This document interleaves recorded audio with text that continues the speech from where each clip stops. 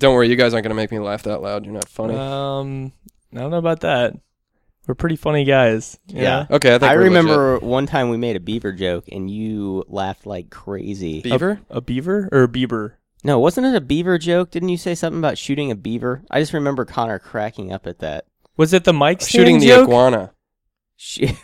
Was it shooting an iguana? Yeah, that was very early on. Oh, yeah, it was. My brother Ethan liked that joke. What was the joke? It was, I just said, straight up, guys, have you ever shot an iguana? Oh, yeah. That was it. And Rob said, one time.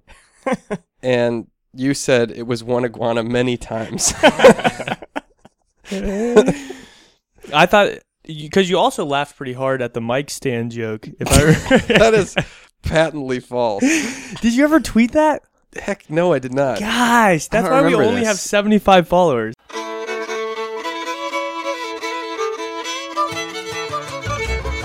Three Dogs North is an attempt to objectify the subjective with little violence as possible. The following has been torn from its origins in space and time and put entirely at your disposal.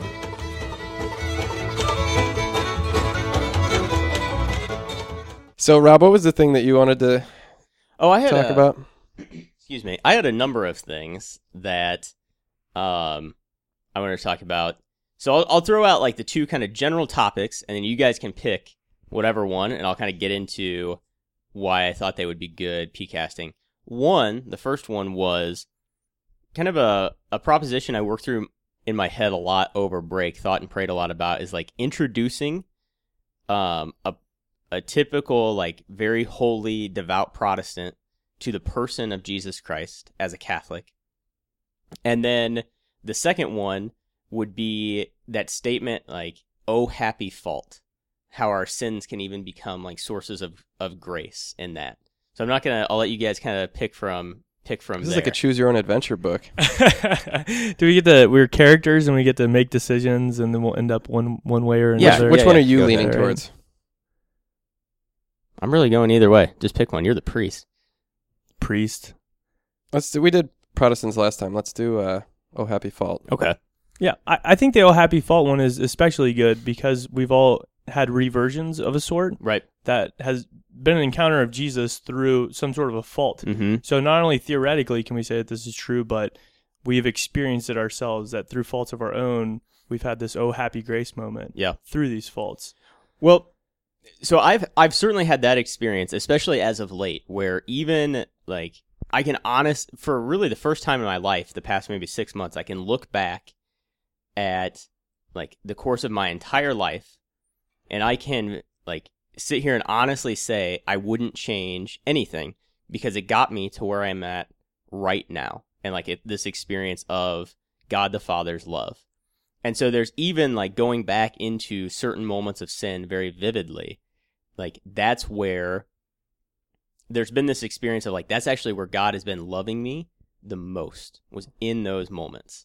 And over break, I prayed on this a little bit and got into even like my experiences of other people's like seeming downfalls or seeming sins or whatever, or just like a lapse in judgment, whatever, that somehow impacted me at first negatively, became like this huge source of grace.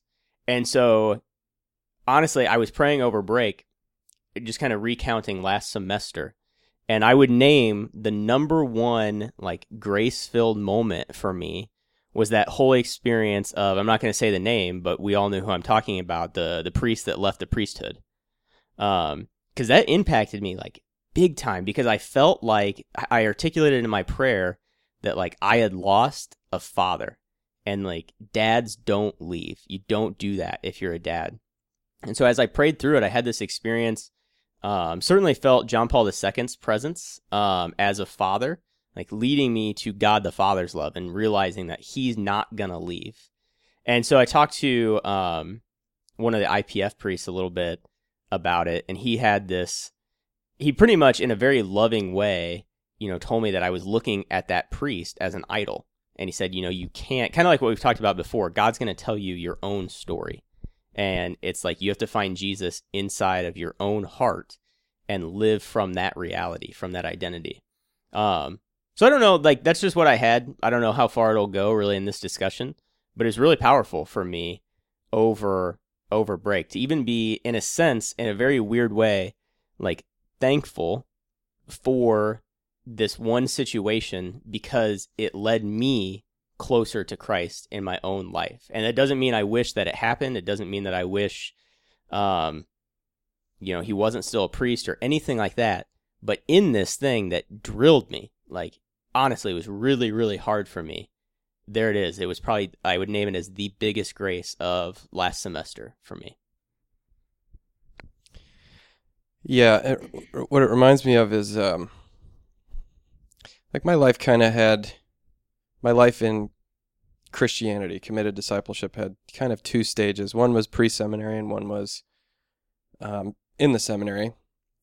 And pre-seminary, I guess what attracted me to taking faith seriously and learning, and I was just talking to Father Vincent about this earlier today, about, like, I remember at Newman at the University of Illinois, noting that there's a 10 o'clock p.m. group that walks around campus praying the rosary. And I just went one night. I was curious, I never prayed the rosary as a kid. No one ever taught me how to do it. I think we made them in CCD class or something, but never prayed them together. But it was kind of like a curiosity to me. So I looked up the prayers on the internet and secretly memorized them. And I would have them with me in the cafeteria, eating cereal in the morning, praying, "Hail, Holy Queen, Mother of Mercy, our life, our sweetness," and trying to memorize it, like memorizing a poem or an organic chemistry problem or something. And why was I doing those things? Why was I going to daily mass or trying to go to confession every week? And these goals I was setting for myself, and what was the motivation? And it's always, I think, comes back to, why does anybody do anything? It's because it makes them happy, or it gives them some good feeling. And happiness is a feeling. And what I was feeling was I'm a better version of myself, kind of like when you wake up in the morning before the sunrise and you drink a cup of coffee and you're quiet and you read, rather than wake up, turn the TV on, and just kind of go mindlessly through your day. You feel better when you're doing good, and it's obviously, it feels good to stay in bed, but there's a deeper good feeling in getting out of bed and doing what needs to be done in your day.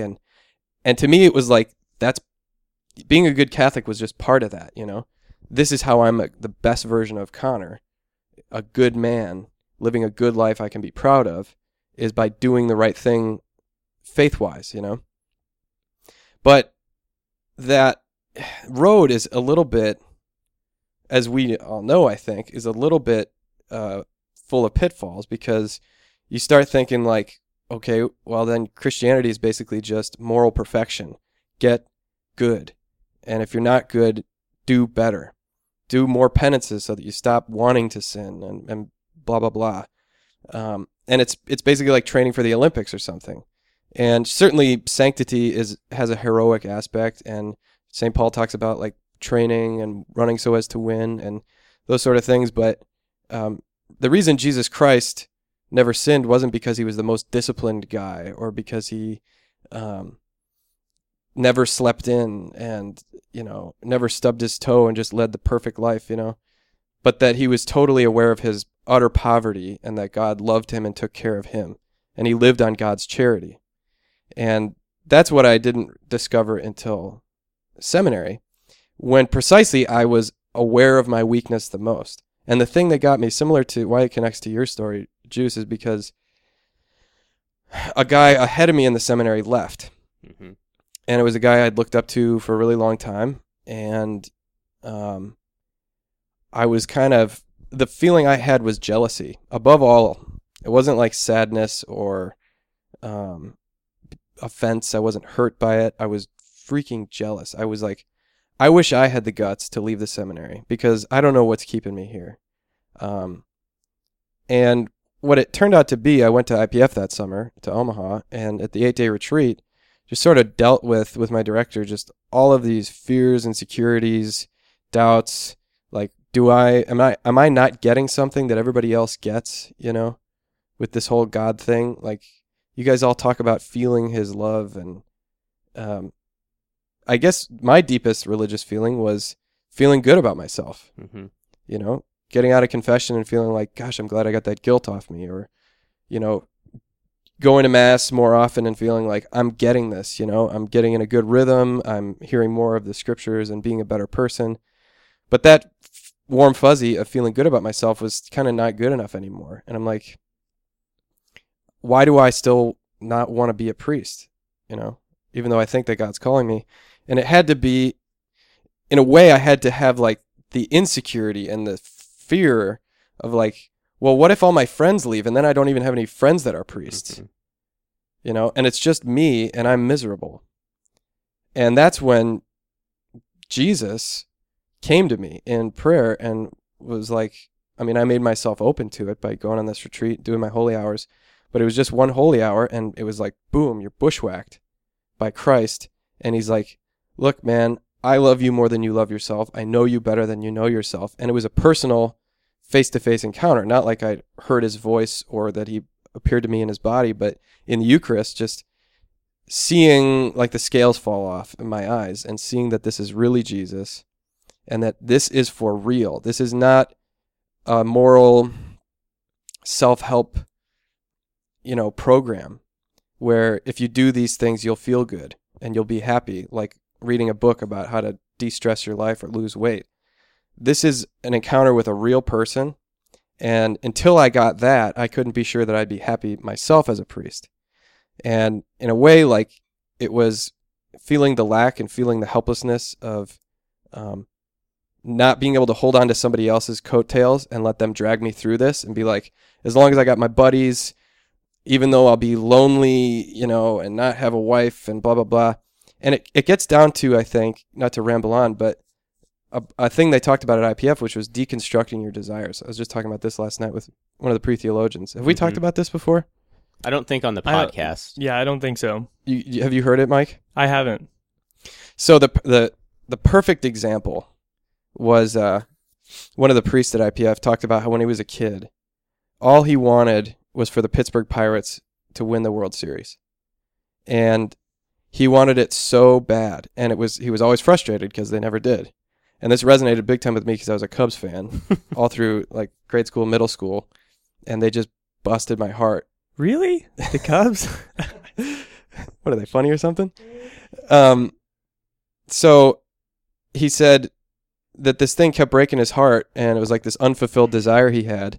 But when he came to adulthood, he just sort of like looked at that desire. What did he really want? Like, get to the bottom. And this is true of all our desires, because we just come out of the womb wanting stuff: food, water, sleep, love, whatever. We get into the world and we realize we're incomplete and we want something. But a lot of times we can't even put our finger on what it is we're looking for, which is why we get addicted to things and we look for satisfaction in things that don't satisfy. And he said, what I wanted was to be on the side of a winner. I wanted to be behind the winning team and part of it, of victory. And that I realized I could have. And it didn't depend on how the Pittsburgh Pirates did. And what I came to realize in the seminary and now post-seminary is that what I really want, and this is not, I'm not being selfish or whatever, and just like me, I come into the world and I want what I want. It's really how God treats us. He's like, okay, I made you to want something and I want to give it to you. But if you keep asking for the wrong thing, for a Cubs World Series or a huge house and tons of money, that's not really what you want. And it's the same thing you do to kids that want ice cream for breakfast. You're like, it's not really what you want. Trust me, I know better. And God knows us better and he loves us more than we do ourselves. And what I wanted was to be a father, to be a husband, to most of all, to give my life to someone who really wanted to receive it, you know? And that I could have, and that I do have. I guess what was resonating with me when you were talking and telling that story, like this specific grace in my life, when you were talking about that like encounter when Jesus came to you in prayer, like I certainly had that. And this priest from IPF helped me articulate it after the fact. But there was this real pain and sense of abandonment. Mm. And this priest that I had looked up to so much and had like influenced me right when I was getting back like into my faith. I mean, this guy was the guy I looked up to. And all of a sudden, it was like, man, if Father so-and-so can leave, like anybody can leave. Mm-hmm. And if anybody can leave, then God can leave. Mm. And if God can leave, like, what the hell am I doing? Not only like studying to be a priest, but being a Catholic, like being a Christian. Yeah. And it was just right there. So that was kind of like that experience for me. It was like certainly an experience of Jesus, but it started in that holy hour. I was praying in the JP2 chapel, like right by his shrine. Mm-hmm. And man, like I know, another thing they talked about at IPF when I was there was like kind of these felt experiences, these spiritual senses. Mm-hmm. And the best way I can describe it was like he was sitting next to me. And then there was, Therese was kind of there as well. And not to get into like a weird spiritualism, Mm-hmm. but like you could feel them there. And it was kind of like them saying, like, this sucks, but I love you. Mm. And like that's what I needed to hear. And just like it progressed through that holy hour to where it was that encounter with Christ. And he was saying like, I realize this is hard, but I love you.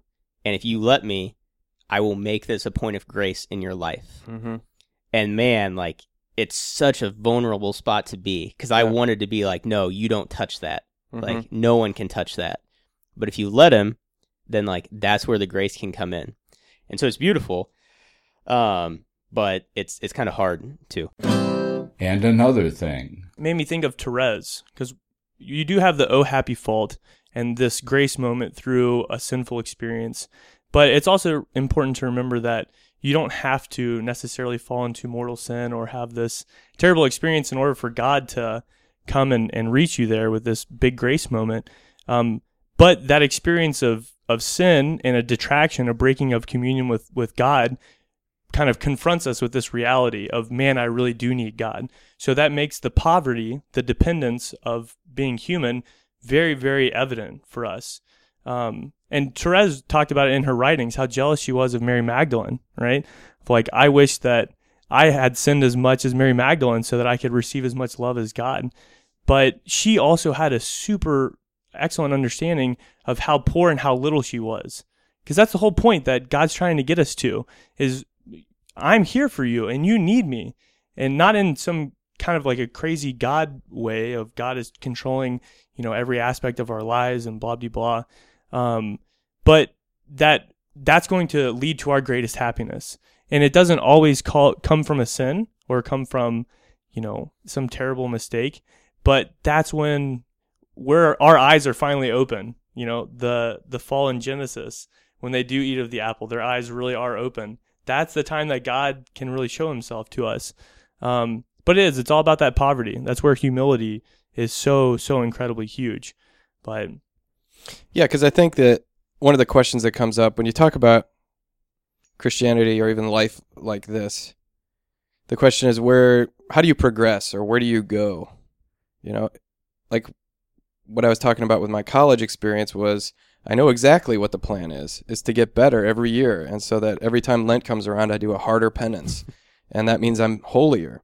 And so it's just like the same way that those guys in the business school want to make the most money. I want to make the most holiness in my life. I want to do the best acts, and just like make a spreadsheet of how much time I'm spending in corporal works of mercy and just increase it ever so more every year. And like metrics of performance, basically. Do you sleep on a bed of nails yet? I was hoping to get that in 2017, but that's not my 5-year plan. Nice.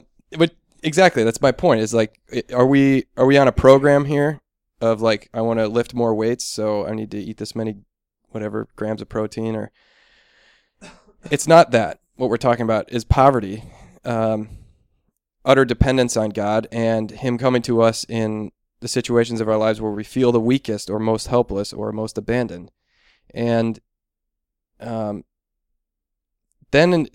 this becomes a relationship, a friendship, rather than like winning a gold medal. And what happens in friendship is progress. You know, you become closer friends with a person, but not by trying really hard, but by spending time and falling in love. And what that means is vulnerability. And so if there's any progress in the spiritual life, it's progress in vulnerability. And I think that, to my mind, most of the people walking around on a daily basis that you're going to run into are at level 0. And that's why I preach on confession as much as I can, because if anything, I mean, set aside the supernatural gift of absolution, the fact that I, as a priest, really can wipe away the eternal consequences of whatever sin you're sorry for.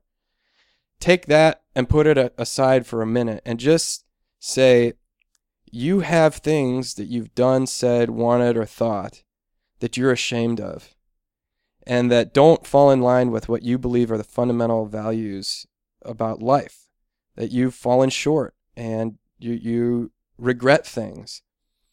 Are you going to be vulnerable enough to even just say them out loud to another person who's sworn to secrecy and who will, 99% of the time respond in mercy and non-judgmental love? That's a step towards vulnerability. And I'm not asking you to do anything heroic or give away half your income and come follow me. I'm just asking you to trust that it's okay if you let a little bit of light into the dark parts of your heart. And that's the first step. And for me, that was the first step towards feeling like, whoa, there's something really here behind the veil in Catholicism that's really great. Even just on a human level, my first good confession in high school was like, nobody's offering this that I know of, that you can be totally yourself and say some of the things that you don't want anybody to know about you, that you've thought or done, and you can just like say that, and this person will respond this way in love. And that's God. That's a God moment, and then people progress towards a greater amount of trust. And that's what faith is, taking these risks and stepping out of comfort zones and being vulnerable and putting yourself in a position to be maybe hurt, but definitely loved, wounded by love, if you want, but you have to unbandage your heart a little bit. And so that's now my whole rubric of progress is like, are there parts of my heart where I hang on to something that's my property, or do I turn it all over to this God who I know loves me, but deep down in my heart, there's some fear or insecurity that if I do this, or if I let him see this, or whatever. And sometimes it's concrete experiences. Like, do I trust enough to go, stand in this hospital room while this family pulls the plug? Because I'm scared that I'm going to not know what I'm doing, and I'm going to, feel really awkward and not belong there. Or it's just like, do I have enough trust to like say this to this person who I really think needs to hear it, or call this person or whatever, or say I'm sorry, I don't know. They're not flashy things, but it's like, that's what a saint is. A saint is not a gold medalist who trained the hardest and therefore, can look down his nose at all these sinners.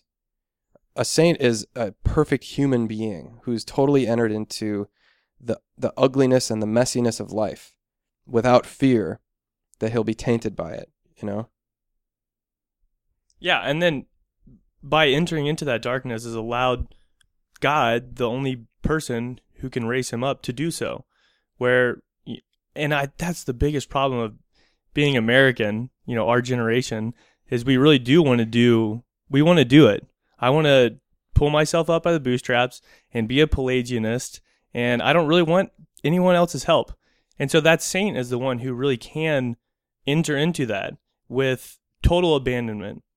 And especially when you talk about the nature of a relationship, a friendship, because, even striving for sanctity without knowing the person of Christ is still aiming towards a goal like an athlete, which, like you said, Paul talks about in the scriptures, and we do need to have that mindset in a sense to motivate us, especially humanly forward.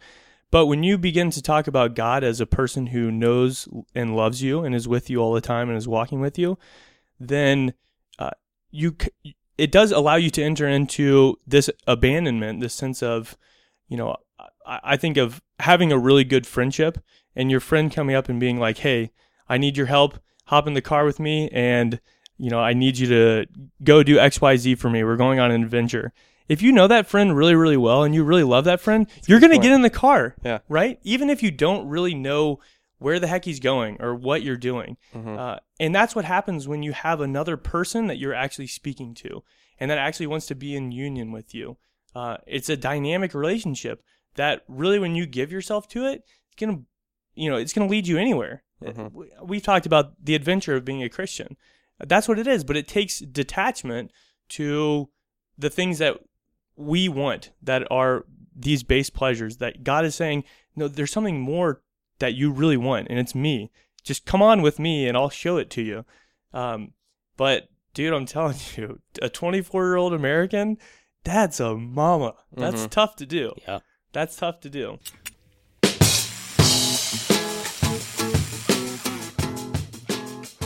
Are you ready? Okay. 3 Dogs North are Juice, Seabisc, and Michael Metz. Conversations have been edited to sound smarter. Audio and transcripts of this episode are exclusive property of Mundelein Seminary and may not be rebroadcast without the express written consent of Major League Baseball. Down